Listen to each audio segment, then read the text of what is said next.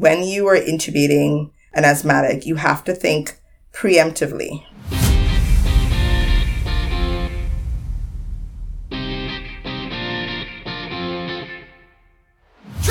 Welcome back to PedsCrit. I'm Zach Hodges, a PICU fellow from UT Southwestern in Dallas. And I'm Alice Shanklin, a pediatric critical care fellow in Washington, D.C. So Alice, who do we have with us today? Today, we are bringing back Dr. Mekela Whyte-Nesfield. She's one of my PICU attendings at Children's National in D.C., and she is here to talk about mechanical ventilation in asthma. That's right. This is part 2 of our 2-part series on invasive mechanical ventilation in patients who have asthma. We can really get into the weeds of what to do when the patient who's been intubated for asthma doesn't respond to your initial interventions and has progressive respiratory failure. Talk about inhaled anesthetics, maybe the role of ECMO, and many other things. Yes, let's get right to the interview.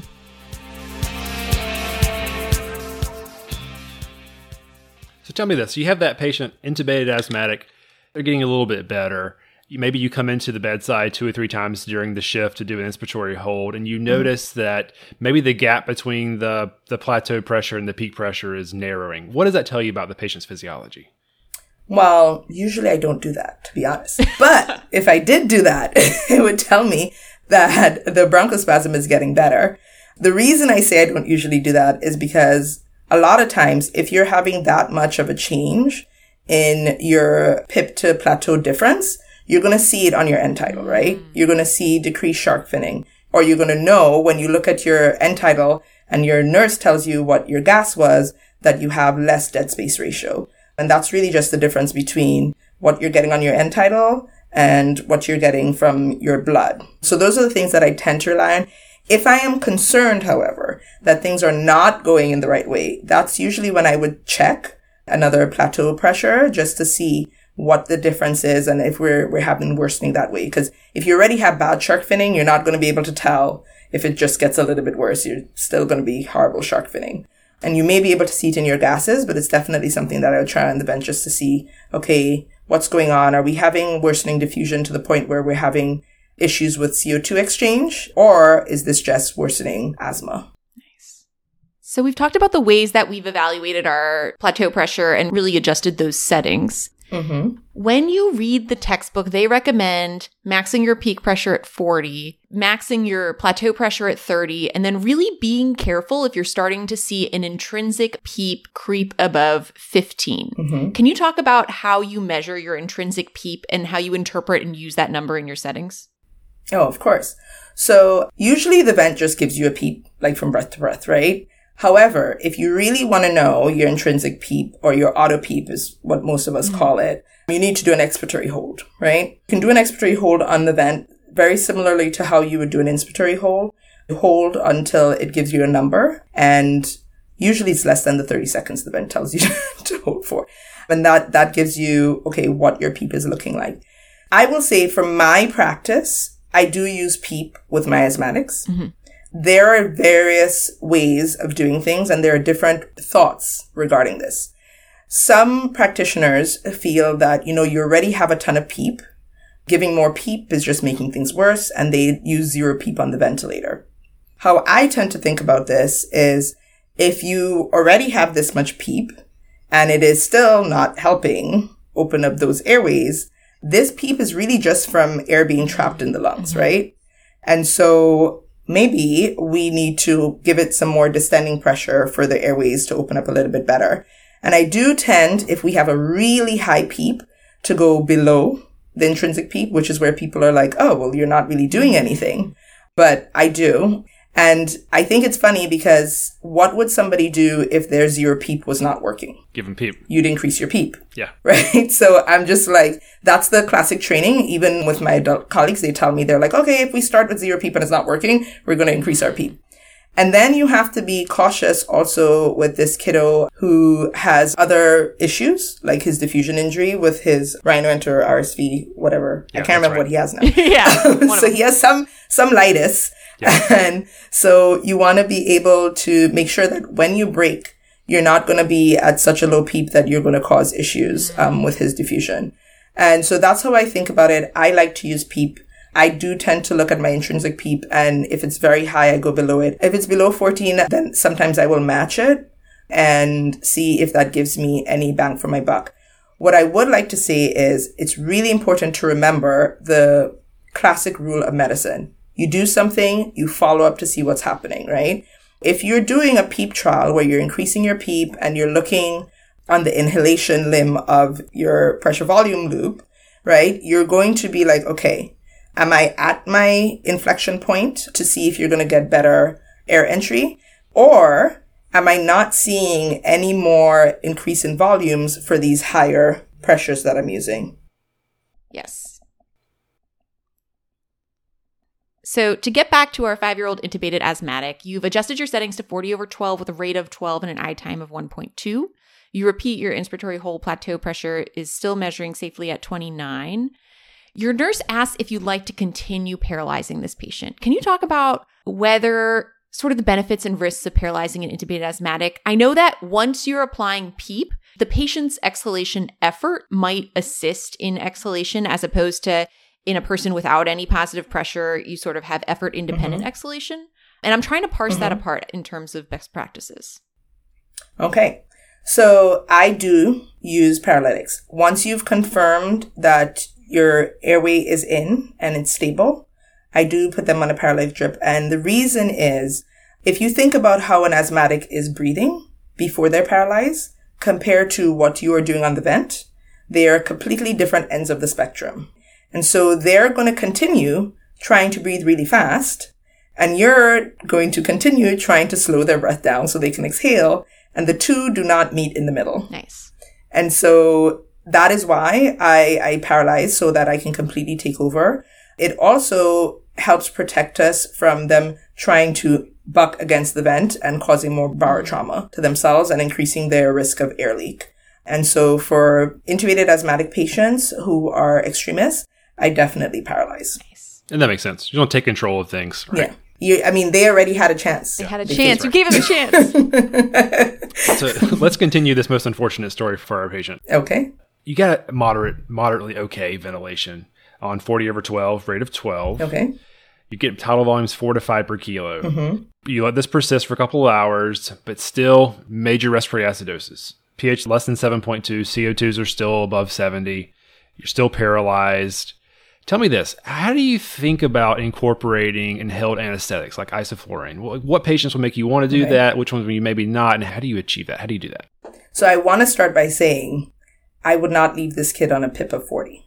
That's the first thing. I would definitely increase it to get better tidal volumes. Okay. The second thing would be when I start thinking about ISO is when the kid first comes in, whether they came in on everything, that means included aminophylline, or we are prohibited from using certain things like we talked about before, poor renal vision, and I can do aminophylline, but not at the rate I would want to, that kind of situation, then I definitely think about SIVO or ISO. Depending on institutions, people use different ones. The other thing would be, you really have to think about where you are. Not everywhere can do inhaled anesthetics. And if you're at a place where they can't do inhaled anesthetics and they can't do ECMO, you should have been thinking about transfer already. If your kid is still this sick. And so that's important for us to recognize our limitations of where we are. Not personal limitations of the institution. Here, we're lucky enough to be able to offer inhaled anesthetics. And so if I have tried all of the things that we've talked about before, and we're still having issues like this, I will buffer the patient. So you can, I know people have different thoughts on giving bicarb. If we're in an extreme situation where we're like 6'8", 6'9", I do buffer because at that point, I don't really care if it increases my CO2 a little bit. It's probably going to increase my pH much more than it's going to increase my CO2. And while I won't put them on a drip or anything, I just give them a little bit to buy me some time because things like epi does not work as well at these low pHs, right? And you want your epi to really be working or your turb to really be working for this kid. Then, of course, you want the kid to not be so acidotic that it causes issues with their cardiac function as well. So I know there's a lot of debate now that's saying, kids do fine at low pHs and all that. Not for forever. And we do not have enough information on kids or pediatrics to tell me that they can just tolerate a 6.7 pH. We just don't. So I'm not comfortable doing that. And then I would call my anesthesiologist. It takes time, right? They have to either bring up their vent or use one of the vents on the unit that is able. We are lucky enough to have one of our own. And then depending on how many times you've done this, there's usually a lot of debate running around about putting them on and how you do it and like who's going to be monitoring and all of that.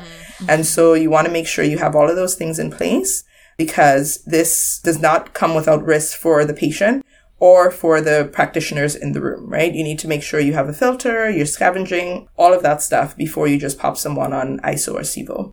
But again, it just comes down to, have you done all of the things? And are you still in an extremist position? Then yes, you need to try inhaled anesthetics. Excellent. As someone who hasn't done this practically at the bedside, how do you dose your inhaled anesthetics and how do you titrate? So that's usually anesthesia. They will come up and they have different percentages. Usually they're talking about 1 MAC as their highest. And then I'm usually like, what's a MAC? And I go back into my book and I'm like, oh yeah. Remember that from anesthesia. But that's usually where they talk about that being pretty high. And they start increasing that. Usually we just go to that, right? You start at 0.5 and then you go to 1 because you're really just trying to get them broken from a bronchospasm perspective. And ISO or SIVO should work pretty quickly. We have had the unfortunate circumstances sometimes where it just doesn't work quickly and you can't really tell, okay, did it get me to an okay position? Is it working a little bit? Or is it just like time and the methylpred and everything and I could wean off? Because the thing that we're concerned about with inhaled anesthetics is they are used for a short period of time, right? You're in the OR, even if it's a 12-hour case, that's relatively short. And with a bronchospastic response, you should see a response within the first couple of hours. And if you're not seeing any response at all, you have to start thinking about whether or not the side effects is worse than the treatment. And so some of the things that we think about is really apoptosis of neurons, right? That's the biggest risk to the patient for long term. And of course, the risk to the staff if your filter and your scavenger isn't working or something, but that shouldn't happen. And then the other thing would be, how do you get off, right? Usually our anesthesiologist colleagues, at least here and in other institutions that I've trained, they will come up every 4 hours if someone is not sitting at the bedside. And if someone is sitting at the bedside, it's usually a CRNA if you have that at your institution. The anesthesiologist attending will come up and will wean. I've seen as little as 0.1, usually 0.2 in terms of your max. And then you're going down slowly to see whether or not you have a response with continued bronchospasm. Things get worse, things stay the same, similar as you would wean anything else. Nice. You sort of go from a MAC of 1 to a MAC of 0.8, see how it goes. If tolerated, then your next step is from 0.8 to 0.6, something like that. And I feel totally comfortable saying my anesthesiology colleagues would like to correct me. I'm fine with that. Oh, yeah. Usually they're the ones doing it. We'll put a pin in this and maybe invite an anesthesiologist on to talk about it. I know. They're awesome. This is their realm, right? So this is what they do. All right. As this patient progresses, we talked about developing air leak, pneumothorax, pneumomediastinum, subcutaneous air. How do you, in my mind, this is one of the things that really makes the team start to think about ECMO. Definitely. So air leak syndrome is just one of your criteria, point blank, because anything you're doing on the vent at these pressures is going to make it worse. And so then there's no point blowing up your lungs to try and better bronchospasm, right? And so definitely ECMO is thought about when you're starting to have significant air leak. And when you put someone on ECMO, the hope is that your bronchospasm will break. So you're hoping it's going to be a short run. And they have been short runs that are hours. I've seen like not even 24 hours and then you come off because of the risk of ECMO. Yeah, it's usually short runs. Definitely a couple of days is the norm, but I have seen really short runs where you just have your bronchospasm break and you're able to come off. And why stay on ECMO and risk them having a bleed or something else if you're able to come off? So maybe the hard indications of severe air leak syndrome. Anything else, maybe it's a little bit of a softer indication for ECMO in your practice that you would rely on? So yeah, if you have a kid that has a combined like ARDS picture, we always have to talk about these kids, right? So sometimes you may have to think about going on BV ECMO because you're not sure that even if you control the bronchospasm, if the ARDS is bad enough, if they're meeting criteria from that standpoint. And it's really hard to ventilate and oxygenate someone who has ARDS and asthma, right? They kind of just go against each other. And so that tends to push sometimes more than anything else. And then I think those are the main ones that I think about when I think about what pushes me to ECMO. And this all goes without saying, but this is, of course, VV ECMO. We never do VA ECMO for a patient like this. VV ECMO. Yeah. And then, of course, sometimes you don't have air leak. I should have said this, but if you think, okay, you have reversible bronchospasm, but you just can't get them to break, and you're worried that you're going to have their pH be in the toilet for forever and they're not going to be able to tolerate that, that's more of a like, okay, physician dependent type situation, because there are some more experienced physicians who have been like, we've seen this. We've done this when there was no ECMO, when there was no isoflurane, and, you know, time, you buffer until they break. And there are physicians who would ascribe to that because ECMO is a serious risk. There are times when, you know, you just cannot even get them to 7.0 and you're really concerned that, okay, this hypercarbia is going to have them pass before you're able to break the bronchospasm. And that's definitely physician dependent cutoff point. Mm-hmm. Yeah. I mean, asthma is so scary. It's so scary that when they break, they usually break and everyone feels so much better about themselves all of a sudden. Yeah. It's like very scary and very rewarding at the same time. Yeah. Yeah, because you can actually help them. Yeah, definitely. Out of curiosity, how are 5-year-olds getting cannulated on VV ECMO at your institution? Is this IJ single lumen, dual lumen? Or IJ will dual lumen within a single vessel. So that's how we're doing it here for the most part. It was weird. A while back, during the pandemic or like a little bit before, there was like a shortage of tubes. Oh, gosh. Which was really scary. And so there was a little bit of deviation then, but definitely we're not thinking open chest or anything like that. We're definitely thinking IJ cannulation or VV. Interesting. Yeah. And now it's interesting. I don't know how your institution does it, Zach, but there's been a lot of talk. We used to do these at the bedside, and there's been a lot of talk about moving it to the cath lab for more controlled positioning, which... Oh, that's interesting. Yeah, which is very helpful for VV when you can really get that perfect positioning downstairs and then bring the kiddo back up. As opposed to fighting the flows. And then anesthesia would take over at that point, right? Yeah, anesthesia would take over when the kiddo goes downstairs, yes. I don't think we've done that yet. We usually use like echo guidance to confirm positioning. That's how we do it now as well. And then just with some new attendings and some difficulties that we've had recently, even with guided, it was just a thought that we're working on a protocol to make this something that's doable. That's neat. Yeah. And it was interesting for me because I learned a lot of other institutions do it this way. And I did not know that at all. But a couple of my colleagues who came from other places were like, oh yeah, we totally send them to the cath lab and they do it down there. So yeah. And if that gets you the flows you need more effectively, then that's life-saving. And then, that's great. Saving a kid from having to go on VA for flows or whatever the case may be, it's really helpful. Just got to get a little bit more eager about rolling that kid with a 6.9 pH out before they pick you. I know, yeah. Maybe I know. But this is why you can buffer in short periods of time. Or attempt to buffer, I should say. Yes. We've had a lot of departmental conversations about bicarb recently. It really is up for debate. And there's no hard, true, right answer, right? It's an art. And you have to make the best decision you can at that time for your patient based on what you think is going on. And so Alice knows we've had recently some debates where people are like, I'm not giving bicarb for anything. And I was like, you sure about that? Sure you want to make that statement? Gotta be careful. Exactly. Be careful when you don't want to make that statement. Sand. There's lots of metabolic reasons that bicarb will be helpful. That's all we're saying. Yeah.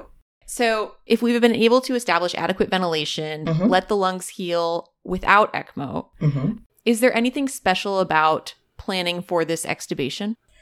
Usually depends. For this kid, yes. Again, we have to think about what else is going on with him, right? So he also has a virus that puts him at risk for other things. So you have to think about your extubation readiness in terms of your bronchospasm and also your lung parenchyma, right? Or your compliance that way.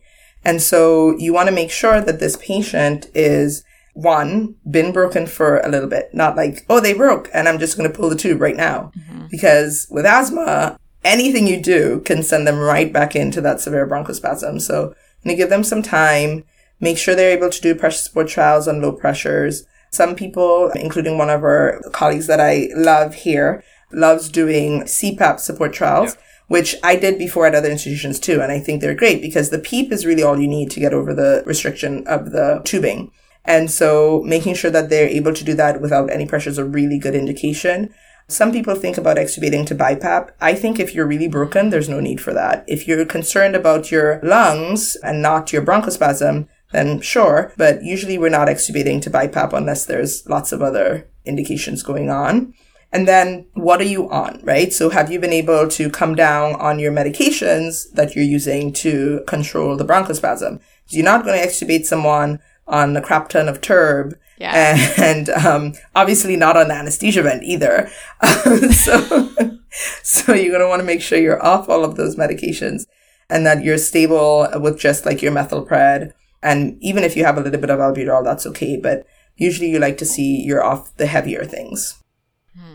Such great practical advice. I don't think it's that different. Yeah, it's not that different from things that you think about in general when you're ready to extubate someone. Yeah. Dr. Mekela Whyte-Nesfield, we really appreciate you coming on the podcast today to talk about this low frequency, but certainly high risk clinical scenario. Mm-hmm. Anything else you want to add to our conversation today? If not, feel free to reinforce a couple key points. Yeah, so I just like to say, again, I'm sure your audience is wider than just PICU people. Actually, I'm not sure. Is it? Yeah. Maybe. Yeah. Okay. Yeah. Great. So things that I want to say is that when you are intubating an asthmatic, you have to think preemptively, right? So some of the things we didn't talk about as much here is what's going to happen when you put that airway in.